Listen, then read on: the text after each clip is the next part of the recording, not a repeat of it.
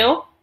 Welcome to Unapologetically You, a podcast all about life's ups and downs and learning to navigate your own journey through the power of storytelling. I'm Kim. And I'm Tara. Kim and I happen to be pretty good friends, and we've always wanted to do a podcast together. Over the last several years, we've had the opportunity to hear many different people share their stories with us. And what we've realized is that by listening to you, we've been able to recognize how different yet how similar we all are. We internalized these stories and learned that honestly, the most inspiring lessons come from some of the darkest times in our lives.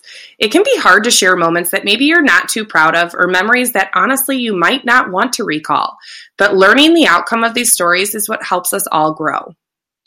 These amazing stories have inspired us to become better humans and create this podcast to inspire others to heal and grow by listening to each other. Stay tuned for our first podcast. We're super excited to share it with you.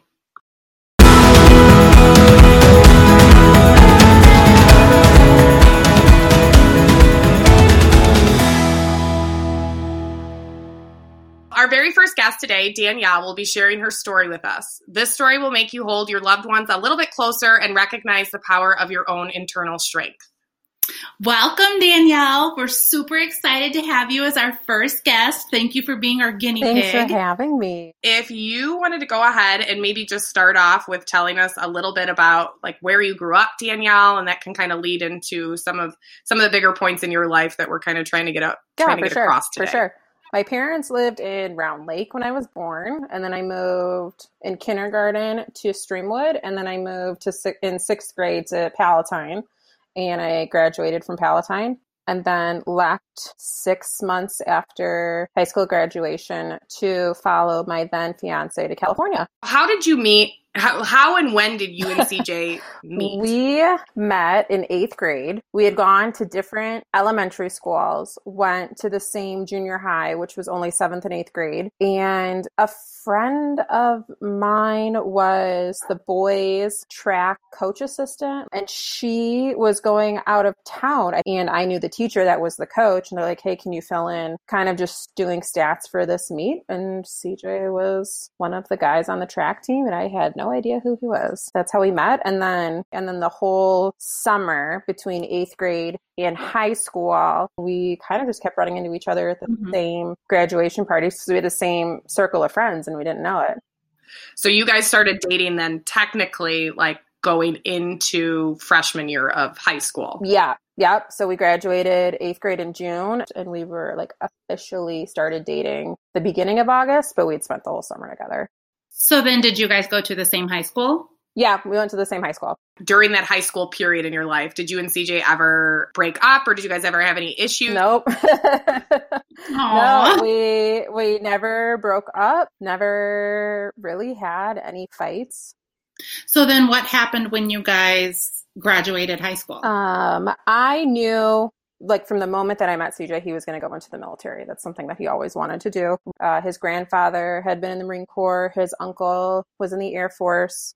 So when I met him, he always knew he wanted to be in the military. Probably by our sophomore year is when he started getting more organized as far as like, okay, if I go to this branch of the military, where would we live? What kind of opportunities do they have for us? Opportunities for my career. Looked at different parts of each branch and their special forces and things like that, because that was a goal of his. And it eventually came down to the Marine Corps. And the summer between junior and senior year, he had the recruiter come to the house, and you can have your parents sign off that you're technically signing at 17. But then that whole first year, you're still in high school. Okay. So I remember being there. Like, I was at his parents' house when the recruiter came, and the recruiter was like, I mean, you're involved with this as much as they are. And the recruiter knew me at high school and was just kind of like, you're signing it too, pretty much. Right. Like, that's kind of wild. Like, at 17 years old, right? Yeah, I had just turned 17. At that point, you know, when you're watching like CJ basically sign these papers, was it in your head at that point that like, I'm going to marry this guy and I'm going to go with him? Yep. So that was like, you guys had talked about that before he even signed? Kind of. He was going to do 4 years in the Marine Corps. And at that point, I had signed to U of I in Champaign-Urbana. I had my scholarships. We were working on room assignments, like discussing meal plans with my parents. Mhm. And I came home in May, the beginning of May of senior year. And I'm like, I'm not going. And my parents were like, excuse me? What do you mean you're not going? We had prom, senior prom, Mother's Day weekend. 2 weekends later, I turned 18 over Memorial Weekend. The weekend after that, we had high school graduation. Mhm. And the weekend after that, he proposed at night and left for boot camp the next morning. So tell us about that. I mean, everything was just kind of normal. We hadn't discussed as far as like we're going to get married or we're not. It was just kind of like, let's see where this goes. And most likely I'm just going to end up following you at some point. And he proposed the night before. He's like, we're just doing this together and I'm going to leave with you as my fiance and not my girlfriend. So what did your parents say and his parents say when you're 18 years old, you've just graduated like a week before and now you're engaged? Shock. I came home and showed my mom and she was like, okay, that's nice. Like she was just like shocked. Like Jess was like, didn't even know what to say. How do you go from prom and graduation and your 18th birthday to you're engaged and he's leaving in the morning? My dad was like, yeah, all right, I saw it coming, very laid back. And his parents, we were more concerned about like getting home and telling my parents than I think his parents just kind of saw it coming and were more concerned about their only child leaving in the morning for the military. I flew out there in November and then he came home in December and we're like, this is stupid. We just need to get married. Like there's no point in waiting the 4 years till I'm done with school or till he's done with the first contract. And my parents are very traditional and they're like, you will not live together until you are married. So I said, okay, well, let's figure it out. And my mom and I flew to California in the middle of January after he had gone back after Christmas break. We saw a bunch of wedding venues, flew back to Chicago, picked one, and got married 6 weeks later. Oh my gosh, I didn't realize that. So was your whole family able to come out there and his family? No, we probably had like 40, 50 people. Like, it's so crazy, I guess, to me. I kind of look at it, I'm like, you were 18 years old and you were so sure. Like, yeah. It took me 10 years dating my husband before I said, all right, this is happening. Yes, yeah. We were like, nope, this is it. Let's do it. Let's see what happens. And so then once you were married, you guys were able to get a place together right away? Yep. So we got married at the end of February. I came back to Chicago for like 2 weeks while he submitted everything to the Marine Corps and flew out 2 weeks later with a couple of suitcases and the cat. And he picked me up at the airport. And he's like, okay, this is where we live now. And then we didn't get pregnant until November. And I found out I was pregnant in December. And it was kind of like, if we get pregnant this weekend, like because he was leaving for more training, if we get pregnant this weekend, great. And if not, we're going to have to try after deployment because that's kind of how it works. Do you want to get pregnant and then dad's around for the pregnancy, but he risks missing the birth? Or do you go the other way that like you try and plan it better and you try and plan it as close to a deployment as you can and hope that they make it back for the birth? So it was kind of like, well, if we get pregnant, we get pregnant. We're young. There was really we're like, this is going to happen. Whatever. It's not a big deal. We're 19 and 20 years old. We've got plenty of time. He left for the training for 2 weeks and then came back and we had a positive pregnancy test. So that was in the beginning of December. And we said, okay, we're just going to wait until we go home. We knew we were going home at Christmas. That's when we'll tell everybody. It's his leave before deploying, so you get a little bit extra time. That's when we'll tell everyone. Was that his first deployment then, that was too? His first deployment. In that time, we had been with a different unit, and that unit broke down, and we went to a new unit. So right when we fell into that new unit, it was kind of just the workup to get ready for deployment. So we came home at Christmas, and we're like, surprise, we've been married for 10 months. He's deploying in a couple weeks, and I'm pregnant. Ta-da! Again, my mom was like, okay, all right. No, you're not pregnant. I'm like, oh, no, I am. She's like, no, you're not pregnant. I'm like, no, I am. Then my dad again is like, oh, I knew it. We told everybody, like the extended family at Christmas. We went back to California. With the military, you don't have like an exact deployment day until like the day before.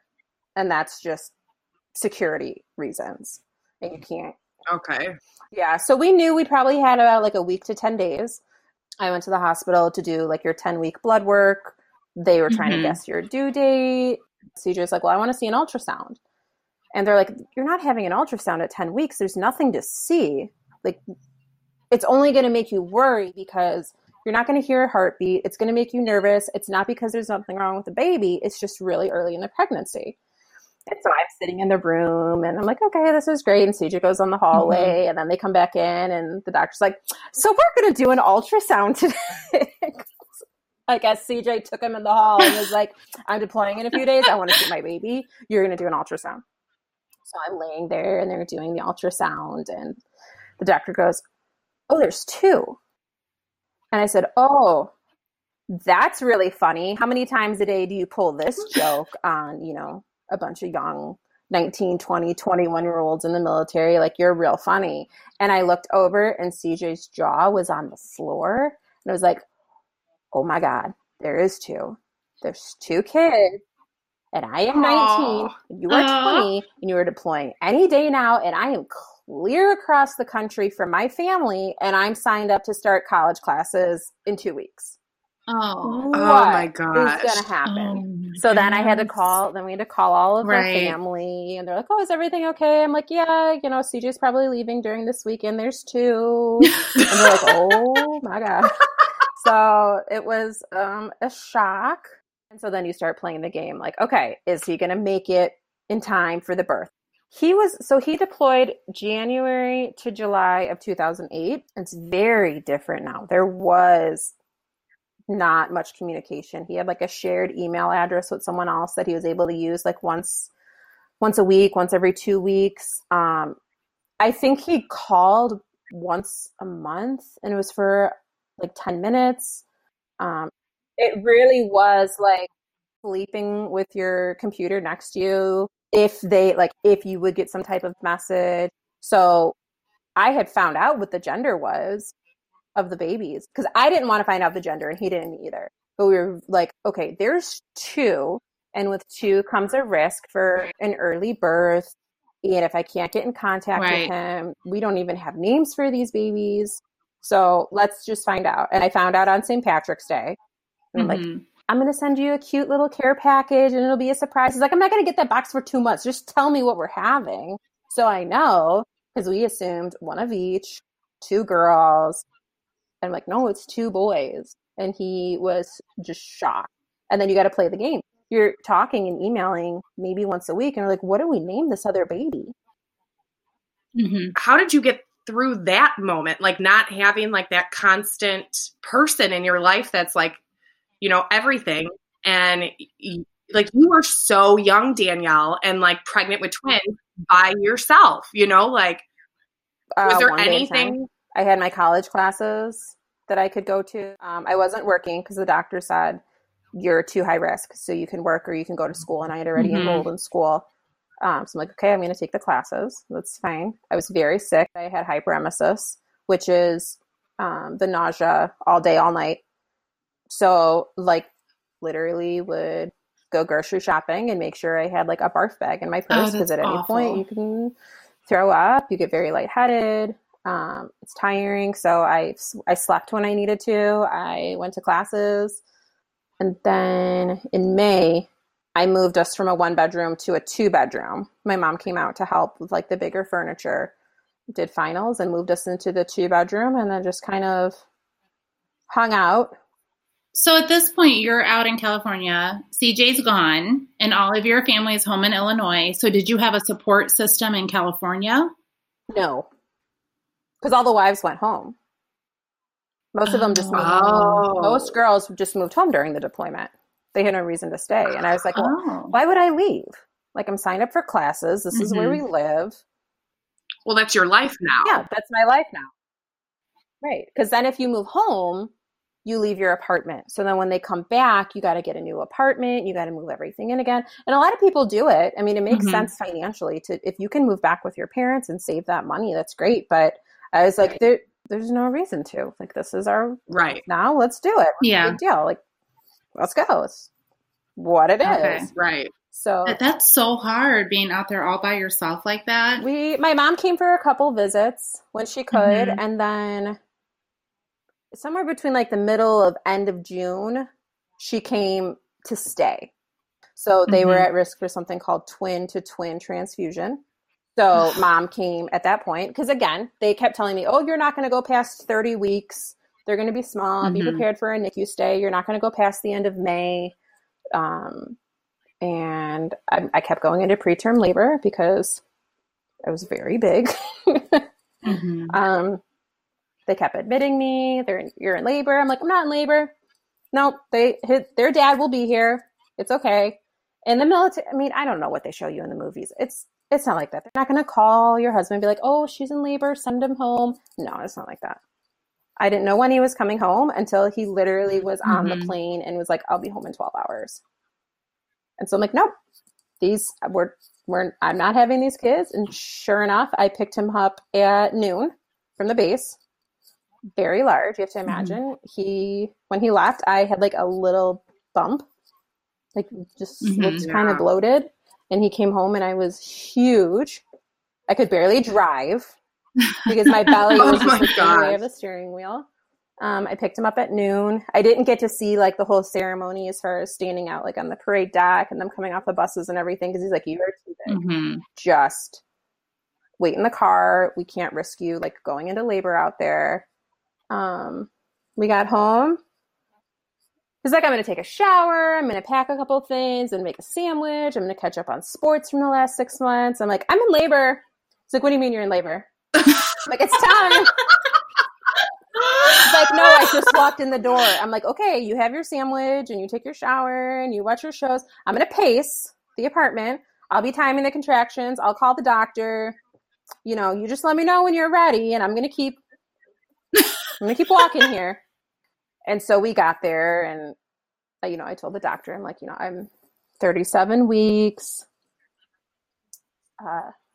Wow. So you made it a lot farther than they if thought. I hadn't gone into labor, they were going to induce me that week because it's not safe to go that far with twins.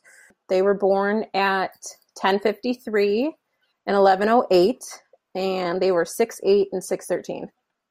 Holy cow, Danielle. Yeah, they were big. Oh my goodness. Yeah, they were healthy. Those are some big twins. Went home a week later and just jumped into it. Started life. So then how long was CJ home again before getting deployed? He was home for their first year. Yeah. And in that year, he had training in Arizona. He had training in Southern California. He had training out in Palm Springs. He had to do weeks at a time at sea. And then at that point, he wasn't the lowest guy anymore as far as rank. So then he had the job of training the new guys under him. And I still remember one of our sergeants was like, boy, you got to stop coming in like hungover and drunk every day, buddy. Like, I get it that you're almost 21 and you want to go out to party, but like, you got to pull it together in the morning. And he's like, no, I have twins at home. They're like, oh yeah. That's it. That's the problem. He's like, no, I'm not out partying anywhere. I have 2 kids. Did your mom stay out there with you for a while? Probably 2 weeks after the boys were born. Yeah. And then So then once you had the boys, did you stop going to school or did you re-enroll in school? Yeah.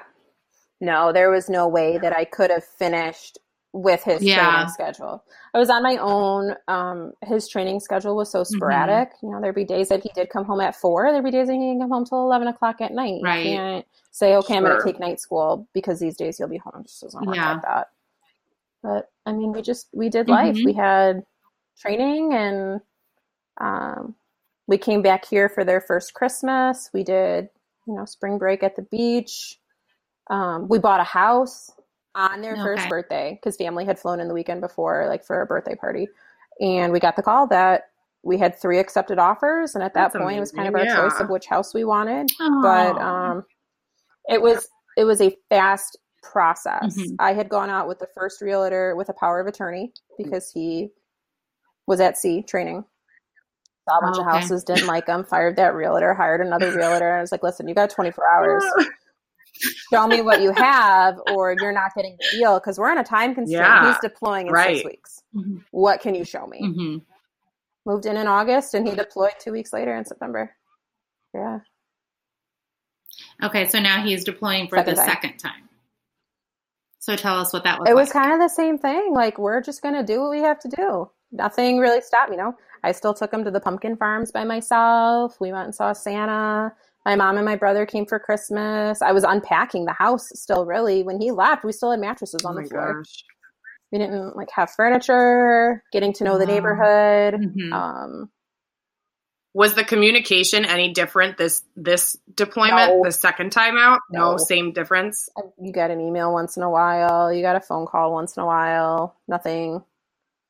I guess, obviously that's super hard for you, but I can't imagine being him too, being somewhere, leaving these boys, leaving your wife, and not even being able to make sure that, you're going to bed tonight. I think we had just been together for so long that people would ask him too, how is she doing? How are the boys? What's going on? He's like, they're just doing it. When you she's gonna do it. They're gonna be fine. There's not really anything to worry about. Yeah. And the first 2 deployments had been Muse, which is a Marine Expeditionary Unit. So you leave on the big ship. You're docked in Japan, Indonesia, Thailand. You're training with their governments. You're in Kuwait. You're in Jordan. You're prepping. If at any point something big were to happen and teams needed to move into Iraq or Afghanistan or something like that, these units are ready and they can move in country very quickly. Instead of something were to happen, then you got to wait and take 6 months to train a unit. This unit's ready to go.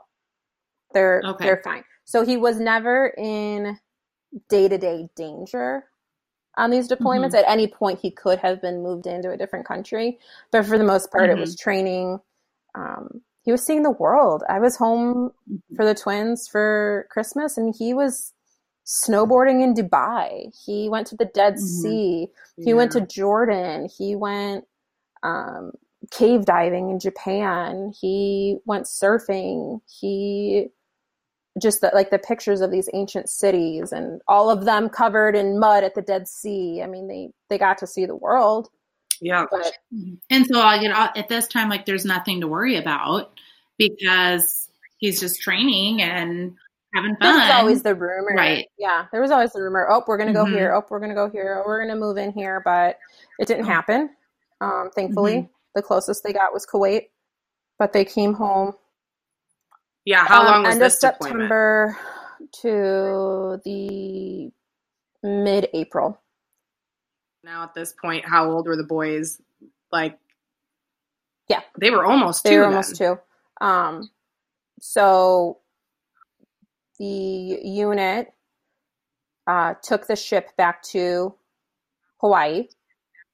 Okay. And then they were there for a few days, and then they were going to come home a week later. Some guys flew their wives out and took leave early and kind of had a vacation there. And of course, I'm sitting at home pouting, and I'm like, I'm here with these 2 kids, and he's out there surfing, partying in Hawaii. I still gotta wait a week. All of our friends are going out there because they don't have kids, and I'm just stuck here. And as I'm sitting there, throwing this big temper tantrum that I still have to wait a week, I'm like, screw it, I'll clean the house next week. That's when he's coming home. Doesn't matter. I'm not putting up his welcome home signs. I've got time. I put the kids to bed. I got a knock on the door in the middle of the night. He's like, you can come open the door. I'm here. Aww. And so again, we didn't have the big ceremony at the base. He just showed up at the door at midnight a week early in his board shorts and a hoodie and his skateboard shoes with a backpack, and we were back together again. Which is that's a testament to the 2 of you, because me, if I was deployed and then I got back to Hawaii, I don't know that I'd be racing home right away. I might want to be on the beach for just a moment. I mean, he did But, have a few days. There was a few days, but like to come right back, I'm sure that was like it was just like the desire to see you guys, to like to touch you guys, like that's like, we all know about how difficult it is to not touch people right now with coronavirus. Like, I can't imagine like that with your own wife and your own children, like. He came home late, and the next morning when the boys woke up, they were, a year and 9 months? And I was like, Dad's here. We're back together again. This is what it is, So did they remember him? Oh, yeah. Mm-hmm. Yeah, they knew who he was right away. There was no confusion. They went straight to him, hung out for the day. We went to the mall. We went out to dinner with some friends, jumped back into it. This is what it was. When he left, we had like dirt and sand and rocks in our backyard. I had put sod in. So he went and bought a swing set, and he's like, okay, we're going to build a swing set because we have grass now, and let's play. So in the military, you usually have about a year of dwell time between when you get home from one deployment before you leave for another deployment. And within 24 hours of him coming home, he was signed up to leave again. It was voluntary because they had just got back. You had to waive your dwell time. Sure. They're like, you just got back. You need to talk to her. You've got the kids. He's like, no, I'm going. I remember sitting on the floor listening to the phone call. He's like, I'm going. And I said, I know there's no way that I'm stopping you. So sure. Yeah, you are going. And we just went from happy homecoming to this is real. You're going to Afghanistan, and you're going soon. He was home for about 6 weeks.